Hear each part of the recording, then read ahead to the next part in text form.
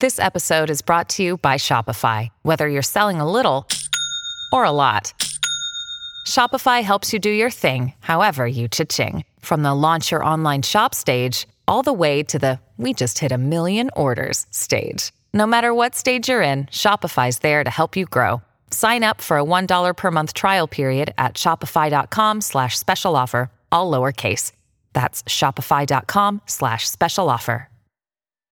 When you need mealtime inspiration, it's worth shopping Kroger, where you'll find over 30,000 mouth-watering choices that excite your inner foodie. And no matter what tasty choice you make, you'll enjoy our everyday low prices, plus extra ways to save, like digital coupons worth over $600 each week. You can also save up to $1 off per gallon at the pump with fuel points. More savings and more inspiring flavors make shopping Kroger worth it every time. Kroger, fresh for everyone. Fuel restrictions apply. You are here for Motherfoclóir. We are going to cue this up. Can you please hit the intro music?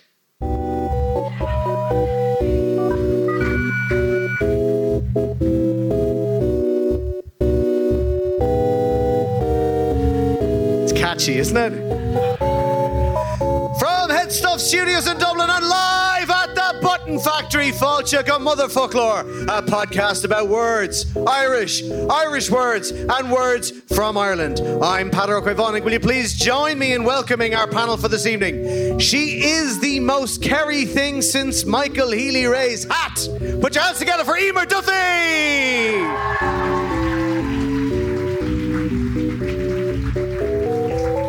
The best thing to come out of County Laois since Fionn McCool. Our legal eagle, our feminine fucking smear, Geraldine McAvoy!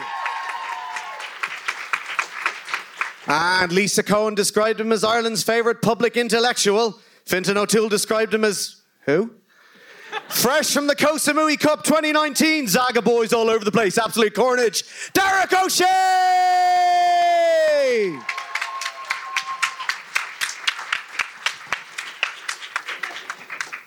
This is weird. We'll stick together. No one wants to sit near Derek. Oh, it's like Zaga all over again. These two empty seats represent the treatment of the Irish language by the state.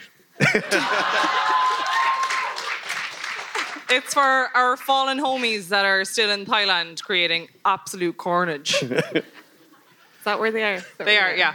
Definitely, yeah. You should unclip the mic. Just hold it. Yeah. Yeah, sure, look it. I can't do it. Todd, help. I got it. You can loop it around. You got to loop it around, and then, yeah. This is all getting cut from the podcast. Every single second. It's all gone. That's it. Welcome to 3 minutes of trying to get the mics. This is how we normally our start. hands. You guys don't hear it. Our producer's brilliant. Lads, weren't the Irish passport only mighty? Yeah, it was great. Yeah. I hope you're ready for an anticlimax, because that's why we're here. What are we talking about? gonna Like, bullshit We're going you to for talk an hour. about binging on television. we're going to talk smack, but thank you everyone for coming, by the way. I mean, it's great to see everyone. My mom is in the crowd, but I'm not going to identify her. She will be the one. You will notice when I accidentally say fuck, she will be the one that'll go, well, she didn't get that from me, she got that from her father. No, it wasn't from me now. So. Accidentally? Yeah, we're going to tell her accidentally. She doesn't listen to the podcast. Oh, okay, fine. She doesn't listen to the podcast, so she doesn't know what I'm like. So as Derek said, we're going to talk about binging on TV shows today. Specifically, we're going to talk about the fact that, as we all know, Hollywood has run out of ideas. Yes. It's terrible, but, it just happens, when you kind of run things like that. William Goldman, the author of The Princess Bride and Butch Cassidy and the Sundance Kid, referred to a concept called development hell, when a really good film idea had been greenlit for production, but then that associate producer was fired for another failure in a different film, so the really good film was parked, and the person who replaced that guy in the studio said, well, if I produce this film, the old guy will get all the credit. If it goes well, the old guy will get all the credit. If it goes badly, I'll get all the blame. I'm not going to do it. So lots of good ideas are just congested in development hell for ages. And it's an inefficient and horrible system. But Plus, it's just easier to do a fucking remake. Yeah. It's easy to do a remake. Easy. And you know what? They have these things called comic books now. Yeah. I heard. But if I'm just thinking, because now that Succession is on temporary hiatus and that Game of Thrones is finished, there's an appetite. They stopped making Shrek. And they stopped making the Shrek films. They're going to remake Shrek. In a remake Shrek 1. Do you think you could remake Shrek 1? Absolutely. They remade The Lion King. They're going to fucking remake Shrek. Like, it's going to be awful. They're going to do a live, like they did with Sonic, and it's going to be weird with the teeth. Like, that's what they're going to do. Yeah, what was the fucking deal with that Sonic thing? Sorry, that was so weird. Like, the new one's cute. Like, yeah. Cute, but like the other one, nightmares. Like, yeah. Fuck no. Is what you see at the end of your bed. It's like one was Grania, one was a Graniog. Aww. Segue. That's a great segue back to content. That's where we're setting the bar for jokes tonight. Yeah, look. It's that low. Look, if he's like sophisticated jokes, he shouldn't be here. Like, maybe we'll give you your money back. podcast with the Irish language. No, we're not giving them the money back. You guys are here now. We have it now. That was a gesture. There are no refunds. Lock the doors. So what I was thinking anyway was that for those producers looking for new ideas for stories that we can really get our teeth into in Netmovies or similar, anyone know the Netmovies reference we're talking about? It's our most popular episode ever. Nobody spit it. My mother is in the audience. She hasn't listened to it. Yeah. Well, Emer's mother doesn't know that we live read the Google translation of a porno. Well, now she fucking does. All right, now she does. Sorry. So don't tell her. Sorry, which Emer purchased? Like, it was you that purchased it. It's on your Amazon history. I was the one that volunteered to download the book. Volunteered. It was on Amazon, so you get on a Kindle. So I paid 99 cents for a Colossia threesome Gaelga. Money well spent. And then was really scared for a very long time in case Amazon posted a receipt to my house. Because my address is my mom's house. And here we are now. Thanks. So, I hope you like that one later, Phil. She's blocking her ears there. Sorry, she doesn't know. Sorry, so we are taking over internet streaming service Netmovies for one night only. And we are going to resurrect some ideas from development hell, from Irish mythology and from Irish literature, and indeed from Irish history. And of course, we'll welcome all of your ideas at the end. We'll have more than enough time for questions and the likes. But Podcast Dad, what made you think of this? It occurred to me, that there was some great stories that people could really get their teeth into. Maybe people are fed up of hearing about drug dealing chemistry teachers, and they're fed up of suburban mob bosses, and they're fed up of hipster prisoners in a women's prison. And I have to ask this every episode, but can we be done for defamation? Yes. All right, Grant. Look, this is Garradine earning her salts now. This is the reason we bring her on the podcast. So it occurred Was to that me, defamatory, Garradine? Sure. Look at it is what it is, and the important thing is Yes, and no defence to defamation. It is what it is. Love Island. This is what we're remaking, is it? It is what it is. I would refer you to Motherfoclóir versus Wheelie Ray. It's 15 in the court records. Okay, Which we lost very, I can't very comment on an ongoing court case. Okay. So we're gonna basically have a look at the disappointment that was. I'm not going to mention the names of any particular Game of Thrones. Look, there's a particular show that was shot in my beloved Antrim, which ended badly, and I think a lot of people who committed emotionally to Game of Thrones. It was Shrek, wasn't it? Were disappointed by the ending. And Was anybody here disappointed by the ending to Game of Thrones? No spoilers. No spoilers. It ends. Yeah. They win the Game of Thrones. Who got the throne? All of them. Exactly. So they have it. So, and it occurred to me, that say a big thing there, an issue there was that your man was writing his books at the same time as they were writing the television series, and then there was different issues confronting him considering his literary legacy than there were to the producers thinking, everyone loves Bronn, let's put Bronn in more stuff. I think your man out of Robson and Jerome did a tremendous job. I thought the guy from Robson and Jerome did a very good job indeed, and your one from who was a maid in Remains of the Day was also very spooky when she was carrying a glass of wine and looking at King's Landing she didn't like it. I have no idea what's going on. Yeah. Like, not a clue. So anyway. Make Motherfoclóir relevant again. Listen, so the big issue here is that there are completed stories that have beginnings, middles, and endings, and they're out there, and they're in Irish history, mythology, and literature. And perhaps if you go back far back, I'm going to go really fucking far back. I'm going to go way, way, way back, because basically one of the biggest issues with Game of Thrones, as you rightly say, was George R.R. Martin was still writing the books, and Benioff and Weiss, the producers, they basically ran out of storyline. So they had to start writing their own really, really cliched Hollywood storybook kind of ending to Game of Thrones, while Martin hadn't written the book, so they were preempting the end of it. So for somebody that doesn't know, they started making the films when they were only at the Order of the Phoenix, and then in the end, Harry and Hermione got together. Yeah, basically. Okay. Yeah, got it. 100%. I'm on board. 100%. I got it. Okay, yeah. Got it. Continue. And like, you don't even realise that Neville Longbottom is the actual real hero of the whole thing all along. Yeah, okay. So on board, Yeah, yes. great. And then he actually gets really good looking at the end. Well, he does, yeah. He does. That's shocking. That was an incredible... Yeah. Anyway. Good on you, Nev. That's the chosen one right there. That was a Harry Potter show. That's a fucking glow up. Yeah. It wasn't shocking for the rest of us late bloomers. And Derek is a really late bloomer. yeah, he's expecting to bloom in about 6 years. Oh, it's Meanwhile, fine. Patter's He's an still award-winning waiting for his author. I can pension. say this.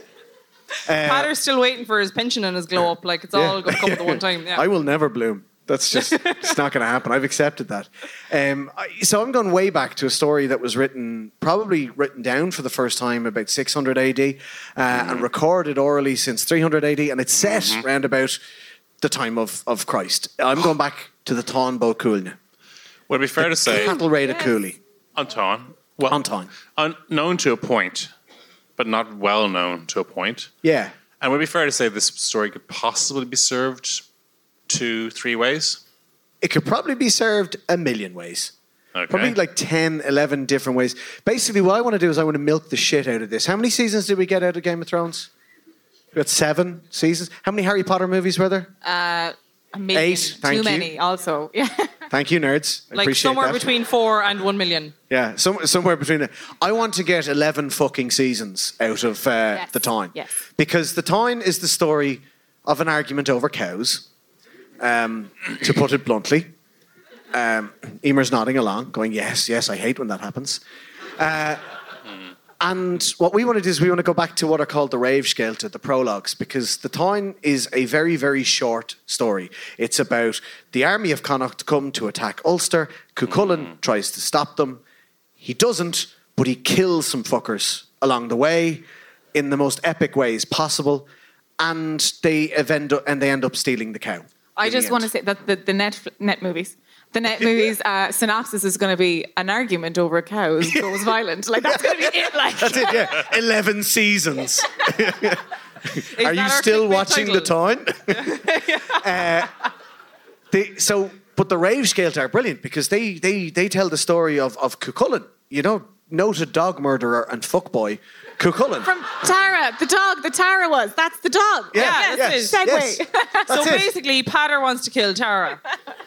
Well, I'm going to give Tara a different role in this one. All right, okay. Because Tara's you're in my Netmovies series. You are. Tara's going to play Queen Maeve. Woo! Yes. Because there's nobody better than Tara Flynn to play Queen Maeve. Because one of the prologues, and this is basically, I'm going to thread these stories through each other interminably. People are going to get so fucking bored of this by about season 6. I hear. Like there won't even be a cow. A cow won't feature until season 10. We will not see a bovine animal until the denouement of the series. It will be after the climax and in the sort of the tail end as we look at the wind down of Táin Bó Cúailnge. But at the very, very start, Queen Maeve and her husband King Ailill, who was like her third husband. Oh, they're she in was bed. a boss bitch. Yeah, they're in bed. It's the pillow talk. It's the pillow talk. Yes, that's one of my prologues. Yes. Brilliant. So He's a young Ailill turns around to her and he says, "There's an old proverb, isn't it well for the wife of a wealthy husband?" And Maeve just goes, yeah, but what the fuck would you know about that? Yeah. So they count up all their wealth, and it turns out they're dead even, except for the fact that Ailill has this really, really class brown bull. Really, really very good. Oh, White Bull. Sorry, White Bull. The Fionniver. He's got this White Bull, the White Bull of Cruachan, and he owns that. And that's basically it. They're dead level except for that. So she says, I need a bull. I need a bull. I need to get my hands on a bull. Are you Tara? Are you listening? Yeah, Tara, you need a bull. Tara, who would you like to play your husband in this movie? Because I was thinking Liam Cunningham. That'll do. Yeah, grand. But excellent. So anyway, they need to get a bull. Would it not be a Hemsworth brother? No, that's the cows. No, the bulls. The bulls? Hemsworth brothers play the cows. Right, discuss this beforehand. Right. Actually, I was kind of thinking of doing the Social Network on it and have Armie Hammer play both bulls. Yes. Yeah. So on board for that. Yeah. Yes, but only pay him for the one because, you know. Yeah, of course. Yeah. Jesus Christ. We're not made out of money here. We're not Netmovies, oh, for God's sake. So anyway, she goes to borrow a bull from the only other ranch that can match Alil's wealth, the brown bull of Cooley. So she goes over to Dara, the smith of Cooley. She's going to borrow your bull. She sends messengers. And the messengers go along. This is at the end of like season 3. We're taking a long time to get here. It's like, oh, come on, like Game of Thrones wasn't that fucking boring, like at the start. What I love about Game of Thrones is it took them an entire year to get from the north to King's Landing, right? In the first 2 seasons, they were all walking to King's Landing. And then by season 7, it was taking 2 episodes. It's like in a video game when you unlock fast travel. It was like, oh no, King's Landing, it's no problem. You just press X. You can skip 1.5 fucking seasons of this show. The King's Landing Express was finally delivered. Platform 13.5 in Winterfell. So they go over she sends the messengers and they say, can we rent your brown bull for a year? Because that'll make me even with my husband, which is incredibly important to me. And Dara says, yeah, okay, that's a fair price. We'll rent the bull. That's no problem. And then the messengers who get drunk say, oh, just as well you agreed because we would have fucked you up and taken your bull. And he says, oh, no, you didn't. Oh, no, you didn't. So he refuses to give them the bull. So Maeve has to send an army and, like, she puts this curse on the men of Connacht. Yes. I'm in there. You like this? Yes. Thumbs up on my Netflix. Netmovies. Sorry. Yeah, Netmovies. They won't win the All Ireland until all of them are dead. Where is the football team coming into this? Like, when did the gas start? Like, it didn't start when Christ was around. Season 2. It was there season 2. Yeah. No, it did. I believe he was quite good at crosses. Oh, sorry, too soon. Didn't like that podcast. This Not podcast. 2,000 years, lads. Jesus Christ. Sorry.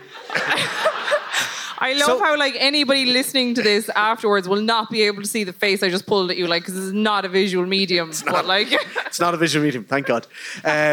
Anyway, so she sends an army over, and in order to wipe out any resistance while she sees the bull, she gets a witch woman to put a curse on the men of Ulster and basically gives them period cramps.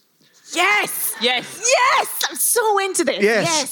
So they suffer period cramps. Can there be like a parody episode where it's like a commentary on modern day, like gender pay gap? The whole thing is a commentary on the gender pay gap. Yes. So into that. For 11 seasons. Yeah. The whole thing is. The men on the internet will hate it. I love it. The only person who can stand in their way is Cuchulainn, because Cuchulainn wasn't born in Ulster. He was born south of Ulster. He was born in the kingdom of Oriela in County Louth. So he's not from Ulster. So he doesn't suffer the period cramps. So he's able to come now. Cuchulainn, Barry Keoghan. Yeah. Barry Keoghan. Yeah. Right? Until he goes into his warp spasm, his Rhystrid. And when Cuchulainn went into his warp spasm, it was like serious Hulk. Like he would go big, one shoulder go higher than the other, one eye would sink back into his head, another one would pop out and drop down to his cheek, his jaw would come out and jut out to one side. Oh my God, is it Mr. His T? arms would... No, it's Tom Hardy. Okay. Tom Hardy. Yeah, Tom Hardy. I was hoping for a bit of Mr. T. Yeah, I'm down with that. Yeah. Good. So Tom Hardy is Cuchulainn. In action, Barry Keoghan is Cuchulainn. But we have to go back to the prologue, the dog murder. We have to go back to him learning everything he learned off women. But like, because he learned everything off women. Just to stress, Tom Hardy has his shirt off. Always. The whole time. Class. The entire time. Yeah. Grant. The entire time. In fact, I'm thinking this is Netmovies. Netmovies. Yeah. So I'm thinking Full Frontal. I'm thinking about 2 seasons Quick of Tom reminder Hardy's that my gig. mother is in the audience. What do you say, Phil? She's nodding enthusiastically to the idea of 2 seasons of Tom Hardy's penis. Fuck you. This is a fine podcast that Irish had once. Anyway, after 11 seasons, it wraps up. Cuchulainn has to kill his foster father with a spear that he throws with his foot. That's in season 7. And then in season 11, they finally manage to capture the bull, and the two bulls kill each other. And we learn nothing. And it's still better than Game of Thrones. I'll say. Yeah, on time. But option it. But there's another way with this same material. The same way sometimes a book is filmed 2 different ways and it's completely different. Emer, there's more than one story in the Táin. There is. I kind of had my idea, like, all set what I was going to do, but now that I mentioned Shrek, I'm like, shit, how could I work Shrek into this? But I don't think I can, so I think it's too late. So I think I just have to talk about Gossip Girl. Fair, yes. Yeah. Yes. I will regularly go back to Gossip Girl on Netmovies. Just to watch, even though I know it's terrible and toxic, but like, I love it so much. It's class, so though. bad that it's good. It's like class. I'm assuming for the youths these days, it's like Riverdale, that show that's just like fucking insanely bad, but like someone so groaned bad in the that it's back there. good. Like, That was an impressive groan. Yeah. I don't know who's all the way up here, like it was way back there. So my favorite thing about Gossip Girl was Chuck Bass. No, Yeah. sorry. Yeah, but Yeah. also Yeah. so problematic. But anyway, go on. Was that the guy with the curly hair? No, that was the one with the that was cravats Nate. and like the really, really problematic They all had backstory. kind of curly hair though, didn't No, they? the No, Nate didn't have Nate had the straight hair. Nate had the lip problem. Sorry, Yeah. it's just a recap show of Gossip Girl. I mean, they were all arseholes. Oh All yeah, of but them. like Every this is single one like of them. chief arsehole. Like Okay. this is arsehole number 1. Like fair. Yeah. The original arsehole. Yeah. Yes, but like, what a ride. Yeah. Like, Put that on same my time, tombstone. Causing absolute carnage in the Upper East Side. Pretty much. Wall to wall Westchester boys. Yeah. Absolutely sending it. Sending it. I forgot what I was saying. Was there some horseplay in the Táin now? Oh, just the most horseplay you've ever seen. Just horseplay. Yeah.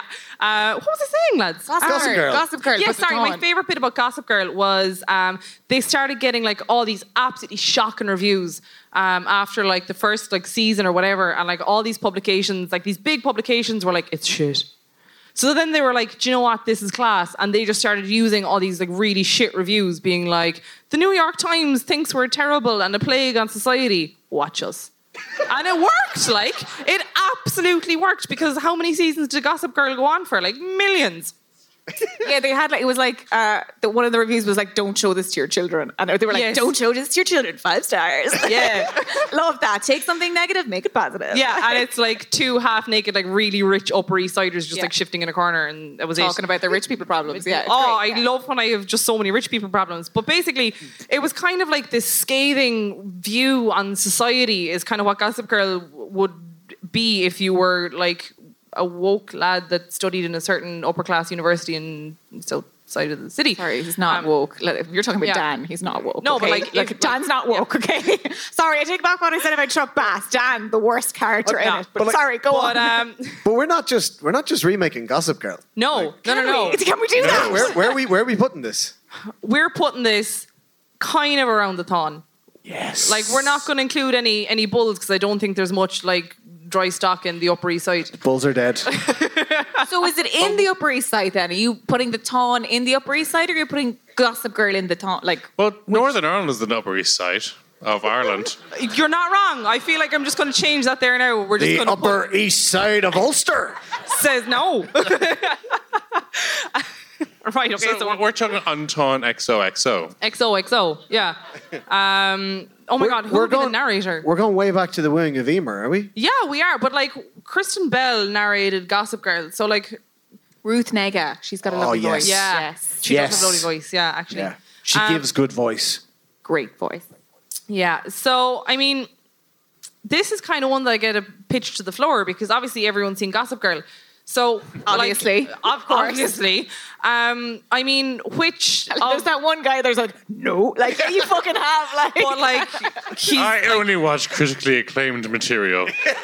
his Netmovies is currently on his phone being like, are you still watching Gossip Girl? Season 4, episode 7. This is one I'm going to pitch to the floor in that which of the Upper East Side fuckboys, sorry mum, would be the appropriate match for Cuchulainn? So, like, Chuck. Go. Sorry, no. What do you mean no. by match? Like, as in like match, or as in like match? No, which one would be Cuchulainn? So Chuck is Cuchulainn. Right, got it. Okay, yeah. Are we going to go with that one? We're going to go with that one. Nate. Somebody thinks Nate. He was a posh boy though. That's out of left as field. if they were not posh boys. boy. Like Nate is just eye candy. Like he's just a nothing character. Okay, like. He had like a Nate, Justin Bieber he's a haircut before it was ferdia. cool. I don't know if we can rule out Cuchulainn being a posh boy. He was literally the son of a god. That's true. Yeah. Yeah, they're but like, they're all that's posh a lot boys. better. That's Yeah, a but he's lot a better than being soft the son boy. of an investment banker with KBC. Like That's my daddy works for KPMG. If we all remember that one. Dodd. My dad. We've never seen anything No. like that at all. So obviously Cuchulainn was not faithful. Oh, that's Chuck then. Chuck. Yeah. That's Chuck. Chuck. Fair. Okay. Yeah. Yeah. Got that. So Chuck. like Next. that's why I think it should be a bit of Chuck. A hurler. Yeah. Unfaithful. Yeah. But at the same, yeah. All right, I will not stand for this culty bashing, because that's what they say. We played some hurling in Dublin too. You played hurling in Dublin too, did you? Yeah. Garrodine, he was a dog murdering fuckboy. So we've got the Tyne is Game of Thrones. The Wing of Emer is Gossip Girl. Yes. The whole idea of Gossip Girl being that kind of inward look on like society, and it was the story that was being told, and like telling all these people who like wouldn't possibly understand this lifestyle that's being lived by like these kind of elite people, is kind of what you get when you read early Irish literature. In that, obviously, in that timescale, the plebs, the commoners, wouldn't have been literate. They wouldn't have been able to read. So how would you learn about the law? How would you learn about how society would function? How would you learn about anything if you can't read? You'd learn it through like an oral tradition. And obviously, like, no one's going to want to sit down and be like, all right, so this law about the bees is that if your bee stings someone and it's on Don't their take land, this law bashing, okay? Some of us enjoy Right? sitting down listening to laws, okay? You're going to want to listen to a story about, like, you know, this horrific bee sting that went wrong or whatever. I'm talking about, like, the Becht Braha. I'm not just pulling bees out of somewhere here. I assumed there was a legal reference text. there. Yeah. I know, really but, like, did. I mean, really not did. everybody knows. Like, all right? But so you kind of get that with early Irish literature. It's like what I would take from it is how that would have been how, you know, this whole idea of like society and law and everything else would have been communicated to, you know, the measly farmers or whatever else. So that's why I think that you could kind of transpose this idea of like Gossip Girl and this like scathing socio-political commentary onto... You could make her a poet. Gossip Girl's a poet. Oh my God, I could! Yes. That'd be a Dan move. Oh my Gossip God, Girl yes, is a bard. Yes, because if you get something shitty written about you on the Gossip Girl You blog, get satirised. Yeah. You get fucked. satirised. Oh, class! I didn't even realise I was making that point. Yes. Oh, you're done for. Yeah. Oh, lads, that's And like class. Dan Humphreys is like one step above a poet, like somebody who like forces his poetry on you. No, he definitely has a moleskin where he writes his deepest thoughts in his poetry in a coffee shop with his MacBook, and he pretends to be working class. My favourite scene from Gossip Girl ever is, you know, that when Hilary Duff is randomly in it for a while. Like, sorry, I've watched this a lot, and like Dan is just like on his laptop, like typing to Hilary Duff, like in the middle of the street. Yes, I was thinking that. And he's on like the tiny little notebook laptop on like a bollard. That's it. Like, imagine walking down the street in New York now, and there's some prick with a jumped up haircut, and he's on like a little like notebook, like the really tiny, like the minuscule little laptop on a bollard, and he's just typing. How did we not know? Blogging. I'm going to blog about this so hard. Like, surely he had a BlackBerry at that stage. That's like, this was like 2007. Where was he getting Wi-Fi? Like, I don't. Anyway, That's what I thought when I watched that first. I'm like, where is he getting the Wi-Fi from? He's not hotspotting his Nokia 3210. Typing up a draft for Gossip Girl. Yeah. So that's incredible. Gossip Girl. Yes. Oh my God. Is going to be a poet. Gossip Girl is a satirist. Amazing. Yeah. We've done it. Yeah. We've done it. A female poet as well. I mean, Yeah. I could talk about this for years, but We've I can't done it. because we only have a certain time limit. We've done it. Yeah, we've done it. We're done. Right. Okay, I'm done. Goodbye. We've done it. This episode is sponsored by Ferris na Gaeilge, who are celebrating 20 years of promoting the Irish language, Fiche Bliain ag Fós, Language is about communication, and communication unites communities. So, community is at the heart of Ferris na Gaeilge. Ferris na Gaeilge creates a network of community-based Irish language development officers throughout the island of Ireland to support and promote Irish, ag level pobl, at community level. Through the language planning process, Ferris na Gaeilge is responsible for developing 5 Irish language network communities and 13 Gaeltacht service towns, as well as other government initiatives. Ferris na Gaeilge also funds Gaeilge le Chéile, an initiative in townlands such as Clondalkin, Carntucker, Loughrea, Ennis and Belfast. That's in addition to Ferris na Gaeilge supporting Irish language officers in communities all over the island of Ireland. Check out the great new words created over the past 20 years by the terminology wizards over on Ferris na Gaeilge's Instagram handle, @Ferris na Gaeilge. Ferris na Gaeilge, celebrating 20 years. Isi ar Djanga Héani. It's our language. So there's a couple of approaches we could take to Anton. So I was thinking of jumping forward a few centuries forward. Millennia. Maybe a millennia or almost more. I want to take you all to a city that is... Cork? A city that is... Is it Cork? Trembling at basically in terror like at the madness in the island next to it. Cork. Sounds like Cork. Derek's going to swing digs. Overrun by property developers. Oh, it's not Cork. No. Cork. So currently the British centre of power is being dominated by pure madness. The city of Dublin is overrun by crazy property developers. Crime is shocking. Rents are bad. It is Georgian Dublin. Ooh. Okay. You had us there, Dad. We thought it was nowadays. Yeah. I see what you did there. Yeah, you had us until the last second. With the property developers and the rent. So basically, yeah.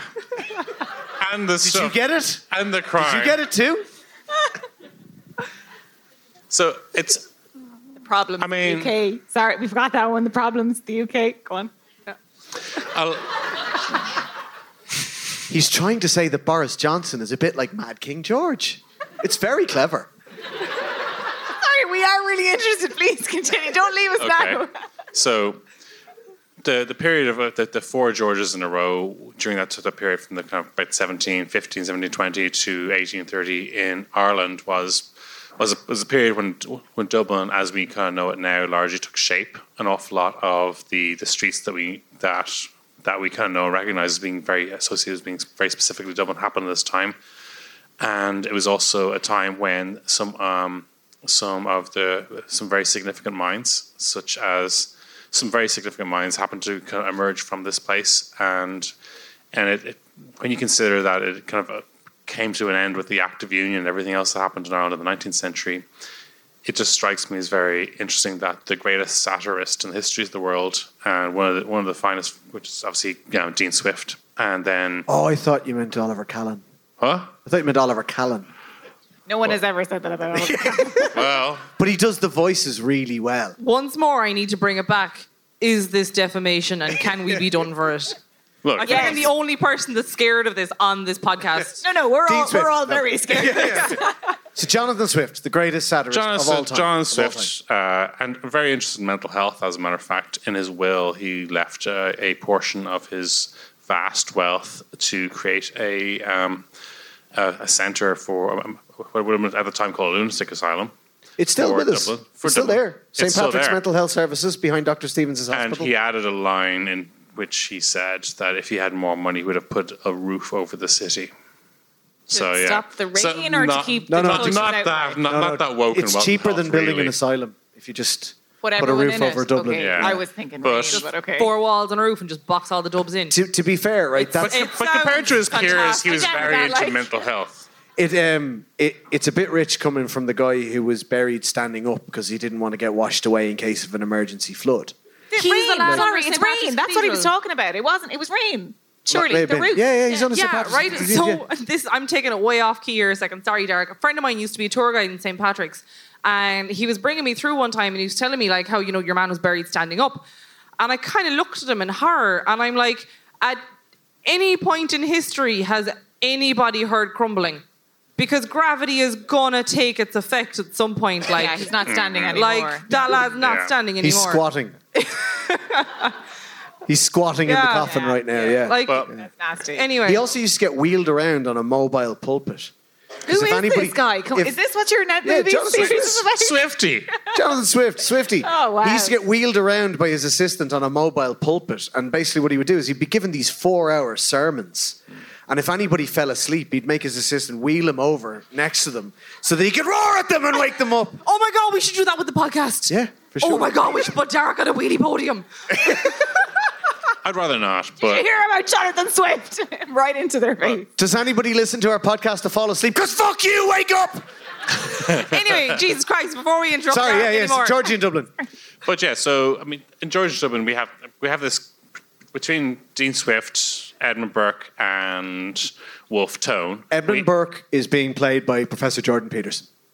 Yes, he was the Jordan Peterson of his time in some ways. In some ways, He was encouraged to we're go not to the paying room. him because we don't fund that what shit. is very interesting is that he has been like a lot of popular artists in the 90s have been cancelled, but then some people from further back have suddenly been resurrected, such as who's that lad, that science fiction guy, the Wells, is it?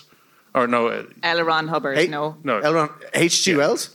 No, it's but like there's but also a lot of people suddenly started to put it in their Twitter bios Burkean, and it basically means they're very, very, very right wing, but they think they're clever. When you said the science fiction guy, I was like, Doctor Who? Yeah. Well, yeah, him too. Is Doctor Who cancelled? No. Doctor Who's fine. Doctor Who's still fine for now. It's defamation. I don't know why. Doctor Who. But Can you defame a fictional character? But one of the things, no. Doctor Who fictional. Hey, look, Doctor Who's fine. Don't worry about Doctor Who. Okay, sorry. Look, no one's coming after your Doctor Who. Doctor Who's fine. You can still wear your scarf. You can still go into the phone booth. Oh my God, it is. Yeah, you're right. I never watched Doctor it. Who, not a real doctor. I genuinely. What? Okay. Yeah, he's the one that could talk to the animals. That was Doolittle. He's not real, right? Sorry. That's another show. Sorry, yes. So anyway. Yes, George in Dublin. Yes. One of the things about Georgia Dublin, and I think it's where the expression "wigs in the green" comes from, is that dueling was very, very popular. And fans of Hamilton will probably know that dueling is a very big thing there. It was even bigger in Ireland, and that duelists in Philadelphia, New York, and across the States were reading dueling reviews of what was happening in Dublin. Because dueling was so big. It was absolute carnage. Absolute carnage. So much so that Wolfe Tone was expelled from Trinity for dueling. And at one point, he had a dueling injury, and his doctor said that he needed to stop dueling. And he challenged his doctor to a duel. Wolfe Tone is a knob. Like, sorry. Didn't Daniel O'Connell kill a guy in a duel and then dedicated his life to the pursuit of peace because he felt so bad about it?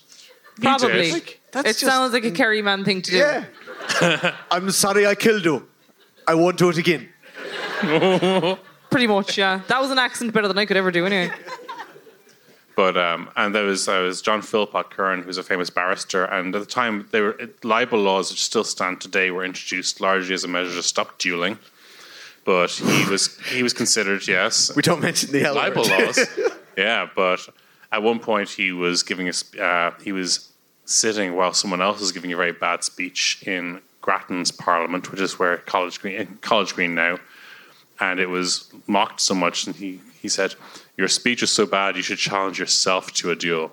Oh, that's a good burn. Shade. Oh, I'm stealing that. That's good. He was such an accomplished duelist that at a point he would literally just go in and like let the other person take the first shot and then just shoot the ground because people just knew that Curran was such a good duelist. Hamilton reference. Shoot the sky. Anyone? No. Okay, never mind. Oh, shooting the sky was very American. It's very notiony. Shooting the ground was the Irish way. And it didn't work out well in the end. To be fair, right? Shooting the sky is fucking stupid, right? Because if there's no wind, that fucker's coming straight back down. Yeah. He's coming straight. Oh fuck! Oh. Sorry, carry on.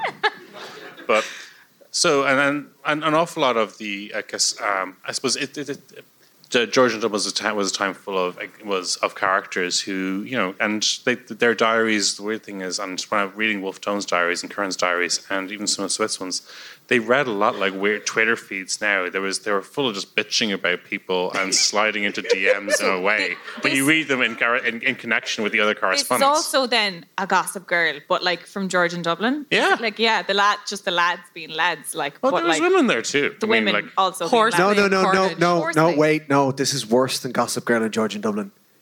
This is Entourage. You remade Entourage. Yes, and then a movie at the end, which is just so bad. So bad. Can we skip straight to the really bad movie rather than that someone greenlights for some reason? So I have to ask you, Derek, who's going to play Wolfe Tone? I think it's only fair. Wolfe Tone is being played by Hosier. Sorry. How very dare you? My husband Hosier would never.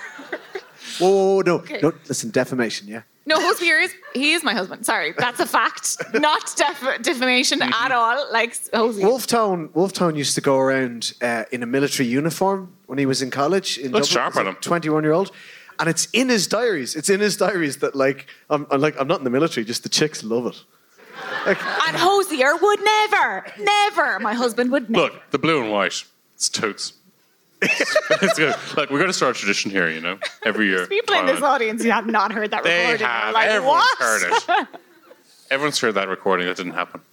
Anyway. The worst thing about it is that meme will be totally gone from popular culture by the time this is aired. Gone. Such is the fleeting nature of Irish Twitter. But someone from the South Side is going to do something stupid again. And then that's a guaranteed. We'll get more content. It's guaranteed. One of their TDs will fall off a fucking swing or something. It's just guaranteed. Somebody will do something dumb. If this chair was a bit more spindly, I'd nearly fling myself off it there now for the crack, but I would probably do myself a real injury. Who's going to play Sean O'Rourke in that remake? I just want to know. That's what I want to know. Look, that's obviously going to be one of those Michael Sheen ones. Michael Sheen will play Sean O'Rourke. Michael Sheen will play Sean O'Rourke. Michael Sheen will play all the parts. All the parts. Michael Sean, Sheen. I was injured. Sorry, I don't know. That's definition. Look, that's obviously going to be an Olivia Colman, Michael Sheen double act. That's incredible. Yes. It's incredible. It's going to be like an I, Tonya sort remake. There was no reason to make that movie about the person who literally hobbled another person, but they made it anyway. And she got nominated for an Oscar. I can't believe they cancelled fucking Firefly and they made that movie. Jumping forward 100 years or 200 years or so, Garagine. Yes, let's move forward to 1936. Ooh. 1936, an exciting time for fashion. Okay. Someone really got that joke. I really enjoyed that. You're throwing out fastballs to one person out there. That's incredible. Just got the joke so hard, no one else needs to get it. It's done. So at the moment I'm on my Netmovies account, I'm very into a show that somewhat accurately but mostly inaccurately depicts, say, the life and times of a certain monarch. Is it Prince Andrew? No, he's not a monarch. No, Prince Andrew hasn't appeared yet and I'm fucking ready. He doesn't sweat, It's a medical condition, the Falklands, not defamation. Was there carnage in the Falklands? Oh, there's a lot of shit going on in the Falklands. Let's not get into that, okay? Because they're about 2 years away from making a dramatised version of the Falklands and how it was actually grand. But anyway, abdication. That's where. So I've got a vision for a lot of different episodes, and we chop and change between. So first we're at abdication. So the abdication crisis in 1936 was. So have you seen the King's Speech? Yes. Yeah, right? Great movie. But also, when you're watching that movie, you should be thinking, what were the boys over in Dublin? What was Dev and the lads up to? Carnage? No, they weren't, because they were in bed by 9 because religion, Catholicism. Dev was too busy shitting on women. Also, Dev was too busy shitting on women. Enter Garrodin, because I got notes. Okay. Also, can I just, if the King's Speech had been set in Ireland, it just would have been a movie about someone waiting 3.5 years to see a speech and language therapist. Oh, fair. Yeah. It's too real for this hour, even. Too real. Yeah, that's why it wasn't set over here. Too real. Anyway, so you should be thinking, what were the boys up to? Loads of crack? No. So 1936, there was rumours going around, so there was nothing in the British press about Edward and his Mrs. Wallace, who I think probably like harshly judged because she was a woman and a bit of crack, but also possibly definitely a Nazi. And you know, but like they're fond of that over there. The British royals, they're all right with Nazis. Like, so anyway, that's not what we're talking about. Abdication, yeah. So that was going on, and the Brits were losing their shit over it. Like they were like, oh fuck, what's going to happen? And like Dev and the boys were like, perfect opportunity. So we got that treaty, didn't love it, weren't into it. So like, let's get on it. Let's write a constitution. While the Brits are looking there, we're working here. It's a Kansas City shuffle. That's a reference to that like almost good movie, Lucky Number 7. Kind of good. Anyway, probably on Netmovies. Anyway, so when they're at that, the Brits worrying about where Edward is dipping his wick, Dev and the lads are over. Sorry, Phil. The royal wick. Where one is dipping one's wick. So the lads are over and they're like, let's get on it. Like they were kind of thinking about a constitution for a while. So they're like, let's start writing one. So we're all familiar with the constitution. Yeah, that blue book that causes all the problems. Yeah. So this time last year we did this show and I was like, Dev was harshly judged because of that film. Well, now I'm about to do a 360 and say, Dev was harshly judged because of that film. Here's why you should harshly judge him. So I got some notes. So there was like a constitution being written and they released a draft of it and the draft was grand, but there was like this clause in it that says, as the clauses do, so it's Article 40 and the preamble, and they talk about equal rights of people and they say everyone's entitled to equality, blah blah blah, and the gals were like, can we just pop in there without distinction as to sex? No big deal, just pop a few words, won't make that much of a difference, probably will make a difference in the lives of women. And Dad was like, no, not doing that. No, not at all. Like, absolutely no, like, disadvantage to doing that. Probably. I mean, who knows? The Eighth Amendment. That's who knows. So yeah. Played by Tom Vaughan Lawler, obviously in this. Yeah. No, I've got the cast. That's coming later. To not Tom Vaughan Lawler. No, wouldn't do him dirty like that. But so the gals all got together and they were like, "Look, Dev, can you just pop this bit into the Constitution, so you know we won't have a shit time and have all of those Magdalene laundries and have our reproductive rights taken away for us and our autonomy taken away for us and not be allowed to work and just generally be treated like shit." And he was like, thanks, but we're actually set. We're all right. We're okay. So instead of debating like this major issue about equality of half the population, they were like, we're busy because we need to discuss in the Dáil the powers of the president. It's real important, guys. Like anyone who's a long-time listener, it's not important. It's not important. Like, it's not important at all. But we love Miggledy. So Miggledy. We love Miggledy. We do. We do. And we love Patter's impersonation of him too. We do. Big up. Yes, indeed. I would like to thank the Motherfoclóir podcast for their tremendous love of our president, Michael D. Higgins. So I have a couple of characters that need representation, okay? They need it. Okay, and the first, obviously, Hannah Sheehy Skeffington. We're all a big fan. Yes, God, yes. Hannah's great crack. So we need her because she was totally against it. She was calling Dev a fascist all around. Great crack. Love that for her. And then we also need this lady whose name is Gertrude Gaffney, who's class. I read this in an academic article that I read, Karen, that I didn't take down the name for. So sorry for not referencing it. I just didn't write it down. I can't remember why. But anyway, Gertrude. So she said the Constitution was going to be the death knell of the working women, a comrade. And she also had this great quote that I want to work into it. So she said, Mr. De Valera has always been a reactionary where women are concerned. He dislikes and distrusts us as a sex. And his aim ever since he came into office has been to put us into what he considers our place and keep us there. Big up, Gertrude. Good woman. Great Tell woman. us what you really think, Gertie. Yeah, am I right? And Dev was like, no, sure, what could go wrong? What could possibly go wrong? The marriage bar. That's what went wrong. We weren't allowed to work for till 1976, I think. 73. 73, yeah. So just if you got married, you're out. So basically at the time there was so this is going to be another episode, right? There's going to be another episode based on the working person. Are we doing a mini series? Are we going mini?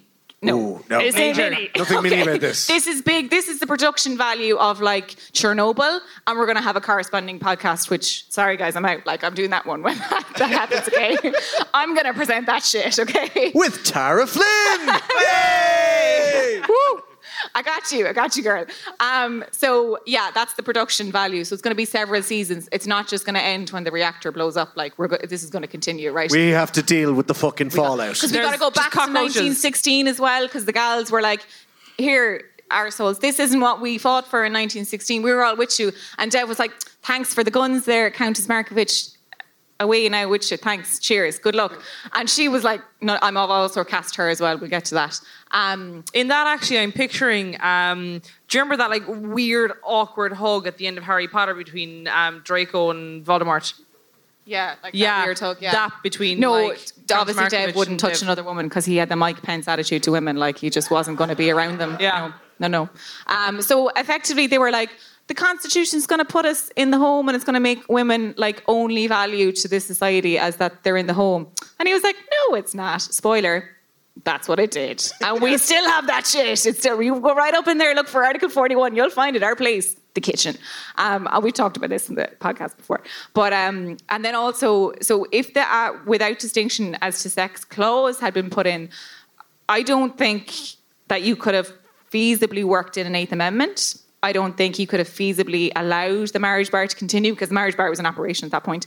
But all of these like shitty things that happened to women wouldn't have happened. And the gals were like a little bit too busy being treated as second-class citizens to be like, I told you so, because, you know, their autonomy was being taken away. So like now we can be like, I told you so, Dev. But you almost make it sound like it was deliberate.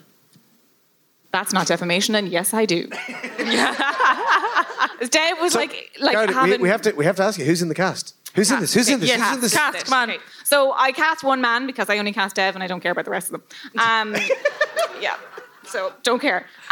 So Hannah Shees Geffington. I want Brenda Fricker to be Hannah Shees Geffington. Oh, yes. Yes? Yeah. Good, yeah, okay, love Get that. in. Countess Markovich, Fiona Shaw. Love her. Oh, yes. Wouldn't she be a great... She got the posh voice. Yes. Yes. And I just think she'd look great. She'd be a great Countess Markovich. She'd rock that. Like, so I didn't mention Louie Bennett, who was like the head of the women's trade union. She was class. She also thought Dev was a massive fascist. So I want her to be Fionnuala Flanagan. Do you know Fionnuala Flanagan? Yes. Oh, yes. Great, right? This is a great cast. Like, does anyone know anyone at Netmovies? Like, get in touch. Gertrude Gaffney, the woman I mentioned earlier with she would tell us how you really feel. Yeah, controversial, but Helena Bonham Carter. Like, oh yeah, she had a great Irish accent in Ocean's 8. She does great a good Irish accent. I think she'd be down with that. I mean, controversial. And then Dev, I have cast as Aidan Gillen, who I think a good Dev. He played hockey, and there's Same literally thing. no difference. Same You thing. mean Aidan Gillen, the greatest actor who ever came out of Ireland? That guy. Yeah, that guy, yeah. That guy who, like, if you watch The Wire back, you'd write him. But if you watch Peaky Blinders now, you wouldn't write him, like. I did not believe that was Aidan Gillen in Peaky Blinders. Yeah. I was trying to Google some other lad's Dev, name. though, yeah? Dev? As Dev, absolutely. But I was trying to Google some other lad's name in Peaky Blinders. Next thing I was like, that's not Aidan Gillen. It is Aidan It Gillen. is. It's him. I haven't watched Peaky Blinders. What? I haven't watched Peaky Blinders. Good. Somebody just verbally and out loud said, "Oh my God," that another human being hasn't watched a television show. No. So I didn't get it about Cillian Murphy. I didn't get it. And then, yes, thank you, yes. And then I was like, watch Peaky Blinders, and I was like, oh, I get it. And like you can say with the shirt off, no, leave the shirt on, Cillian. Leave the suit on, leave the hat on. Sorry, Phil. So just the shirt and the hat, or is that the whole ensemble? I'm going to be put up really for weird. adoption by tomorrow morning. Okay. So, but yeah, that's I think it's fair to say those are some series you can really get binging into. There's some real good storylines there. There's some, stuff that can move you and learn you, and maybe even make a few chuckles along the way. You're getting no laughs out of mine. What? Yeah, no. No laughs out of your one. It's going to feel like shit constantly. That's what I want. It's not to be laughed at. Just pure, yeah. It's not to be laughed at. What's the last scene? It continues. There's like one of those where it fades to black, and it's like you're like, oh God, when you're about to Google like what happens next, and it ends. I don't know, like the mid 40s. It's shit for women. Still shit today. That's the ending, and you're like, that's the ending. Oh, it's one of those shows that doesn't make you feel any better. Exactly. Yes. Love it. So it's not like Shrek. No. No. It's unlike Shrek. Okay. It's anti-Shrekial, and it's But if I can cast Cameron Diaz, I'll pop her in here. She should go in there. Doesn't utter a word because we've seen that Irish accent she did in, what's that movie? Gangs of New York. So bad. Yeah. She'd just be like mute. But she could play a sort of a silent background Rosie Hackett. Yeah, sure. Why not? Why not? That's Rosie true. Hackett. That is Hey. true. Actually, Rosie Hackett would never settle for fucking background. You're absolutely right. She could be like Rosie Hackett's stunt double. I don't know. There we are. Starring Cameron Diaz as Rosie Hackett's stunt double. Speaking of stunts. Speaking of stunts, we're about to pull a mad one now. And thank you all for Wouldn't be like coming. us. Yeah. No.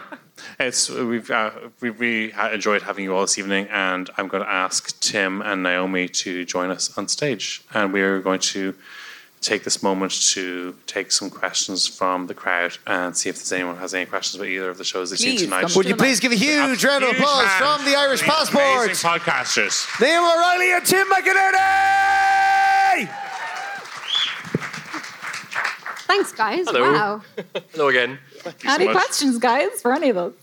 I mean, we thought we got rid of these two, and then they just came back, Yeah. sitting on our stage. We have a mic. We have a first question. Hello. Yeah, come to the mic. Hi. Tony. So I have a question for you. We riffed on it downstairs in the green room earlier. Never reveal the But secrets I of the green room. room. Never reveal the secrets of the green room. Okay, don't overshare.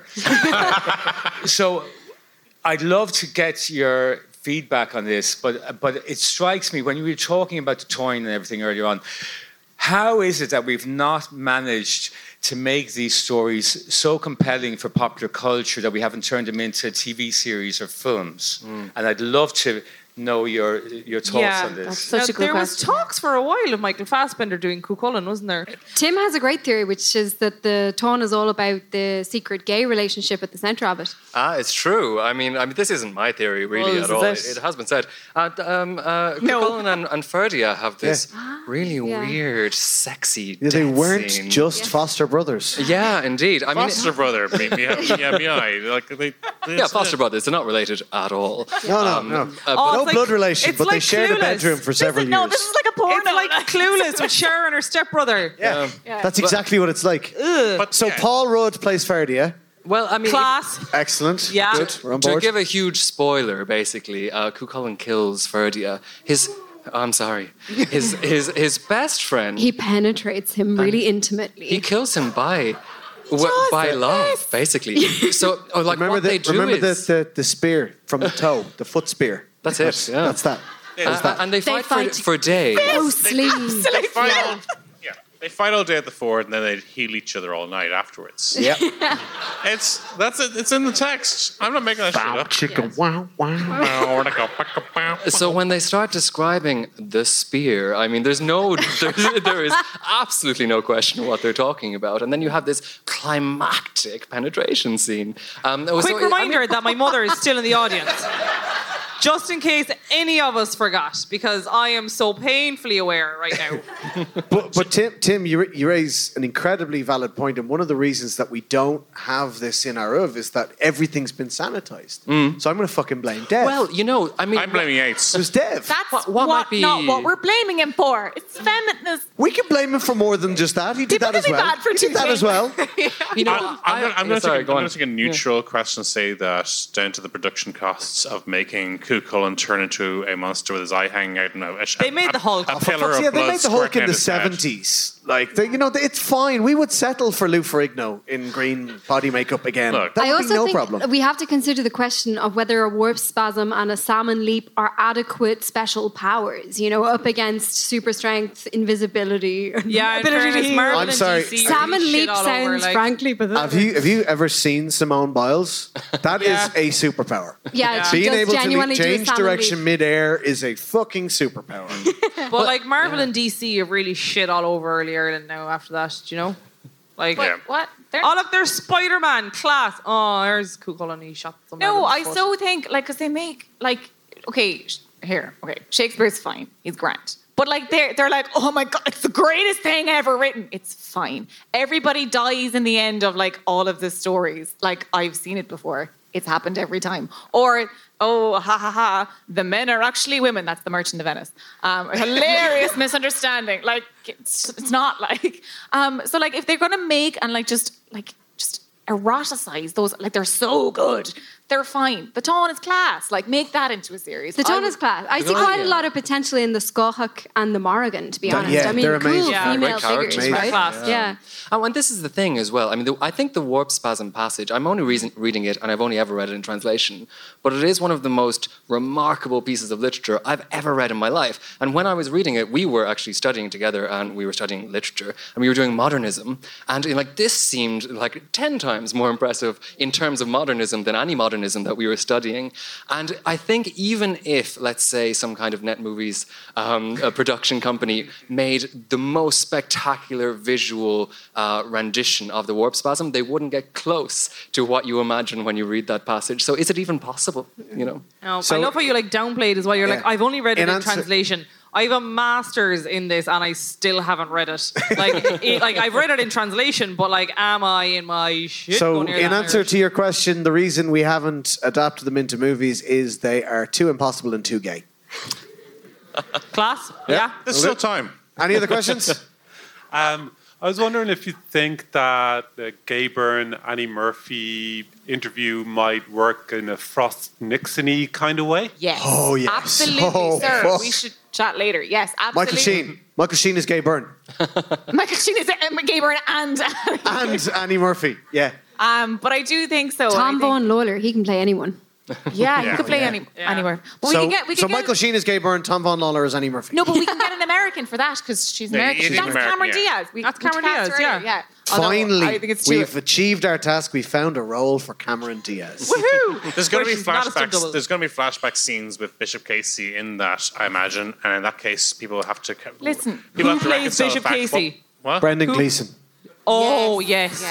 Yeah. Because he was. It's weird to think that like when you kind of in those few decades back, what a kind of like what a large figure he was, and he sex symbol. You know, he wrote this thing where he was officially against the official church, but he was still representing the church. And one of the reasons Catholicism kind of embedded itself so deeply was people were able to say, "Oh, I disagree with the church, but I have a very deep Catholic faith personally, which is disconnected from that." And it allowed people like Peter McVerry and Bishop Casey and stuff like that to perpetuate a notion that you could criticize the church without actually leaving it. Which is really Irish. It's really Irish. I don't like that bit, but I'm not Catholic, but I'm Catholic.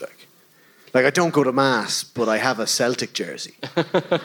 Culturally Catholic. Culturally. Yeah. One of our listeners wrote in actually to say that when she came to Ireland from the Netherlands in the 80s, and her family had to decide whether they were going to be Catholic atheists or Protestant atheists.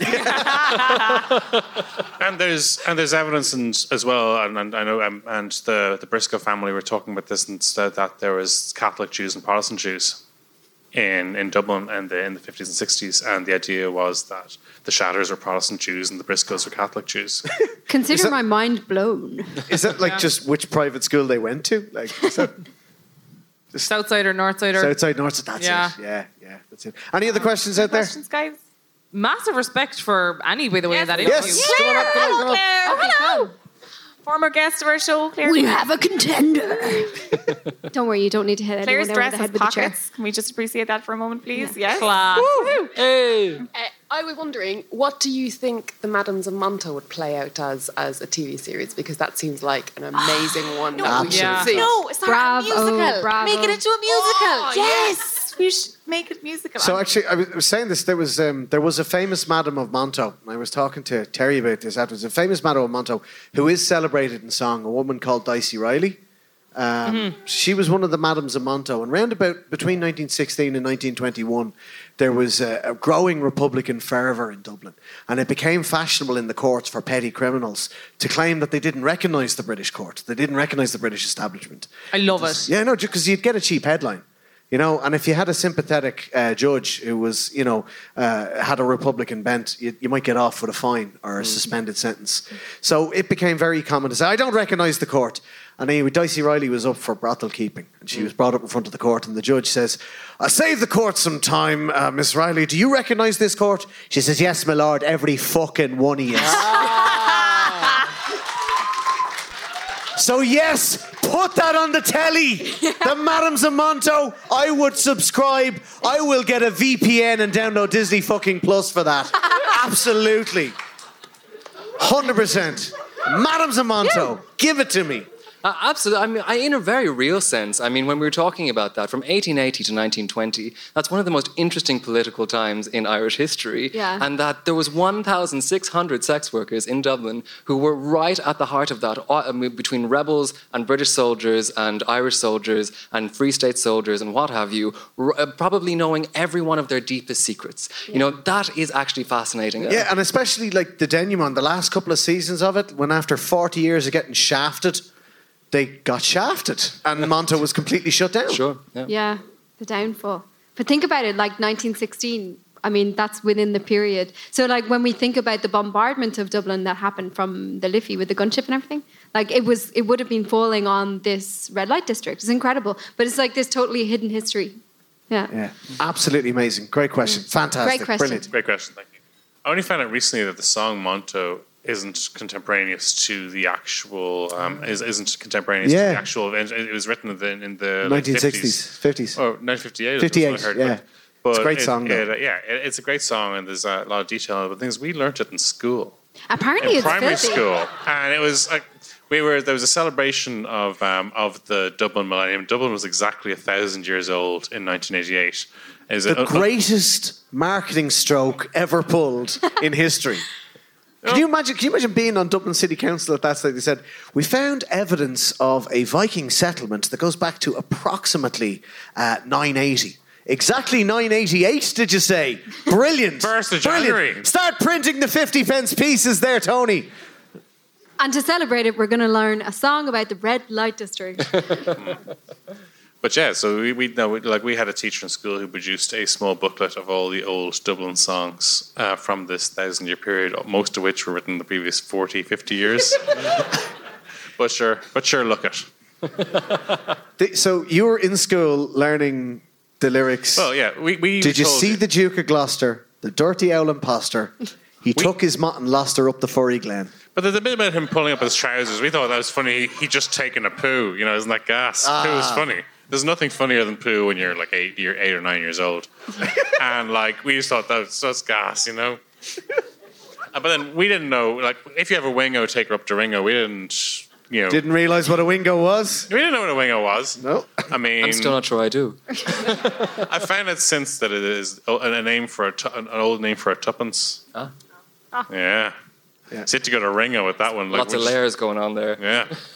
Sorry, was there a question up the front somewhere? Did I see somebody with their hand? No. There's someone there going, please stop talking about this. Point at literally anyone and demand else? they ask us a question. So we've heard of all of the sort of historical periods of Dublin that you'd like to tell stories of on Netmovies. What sort of a future Blade Runner, Doctor Whovian future story would you like to tell in Dublin? Wow. Shrek. I know that one. We're going to remake Shrek. Shrek. This is the doctor who... The hotels have that's not a taken a sentience and are attacking the citizens. The year is 2032. Hotel Slayer. If you stay standing in Dublin for more than 35 seconds, you become either a hotel or a podcast. The hotels attack you with buffet breakfast with tiny orange juice portions. There is still no metro. Everyone in Dublin has a podcast. I still haven't been invited onto the Irish passport. All in due time, don't worry. It's funny you mentioned that, actually, because our last live show, which was a few months ago now, that was our topic, actually. We talked about what you see for, not Dublin, and but you Ireland. weren't listening. Yeah, there you go. You can find that on iTunes and all major podcast providers. Subscribe, like, and share to the Irish Passport Podcast. But seriously, one of our guests was Sarah Maria Griffin, who's a novelist.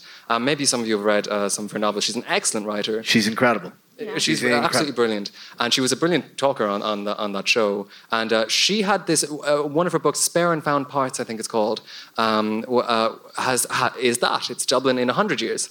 And what's very interesting, I thought, was that Ireland is partitioned in that novel, but not north and south. It's from Dublin and the rest of the island, which I thought was a really interesting touch. She calls it That's already happened. 2019. So long as we can draw the partition at like Selbridge. Like there are, the M50 right around. Like it's just basically there are bits of other counties that we want and will take. No, it stops at the M50 and that's it. It's just Fuck no. the M50. No. I live outside the M50. That's not happening. No, Clondalkin, ours. Sorry. Shit. There's another. We're on to cultures now, so Patter, so you know. Oh, great. Yeah. Will you get your nice flat cap there now? Some cattle? Cork is your culture accent, like, and you're from Kerry. Like, your voice is your culture accent. Like. There's another. It's for dramatic effect. There's another steampunk, cyberpunk, futuristic story which we might be telling maybe only set in the next 8 or 9 years, where maybe Colin Meaney, Brenda Fricker, Brendan Gleeson are trying to bring back the last young person back to Dublin who hasn't emigrated. Oh man, this got fucking. They got it 2009. I'm sorry to end on a bad note, Wow. but it's just. I mean, it's. We talk about hotels. We joke about hotels. We joke about things like that. But it's not great. I've been very happy to produce this podcast for a couple of years. I'm really. Derek, are you emigrating? No, I'm not emigrating. Is this how you tell us? Like, it's hard for me because I've done with this wonderful podcast scene happening, but it isn't entirely happening around. It's very sad for me to hear that some people who are making these shows can't come back here. It's terrible that Garagine has had to leave Ireland, and I hope this country gets its act together enough to bring you back home. Oh. Yeah, here. And on that beautiful bombshell, it's a Slán Wemsha. It's a Slán Umsha. Slán for me. Slán from me. And Slán from me. Slán for now.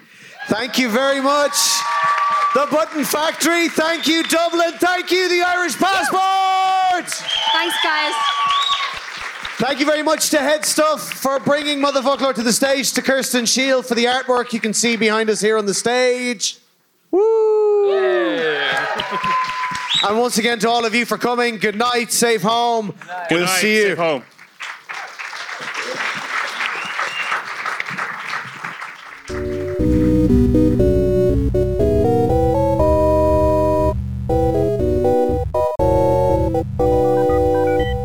This has been a production of the Headstuff Podcast Network.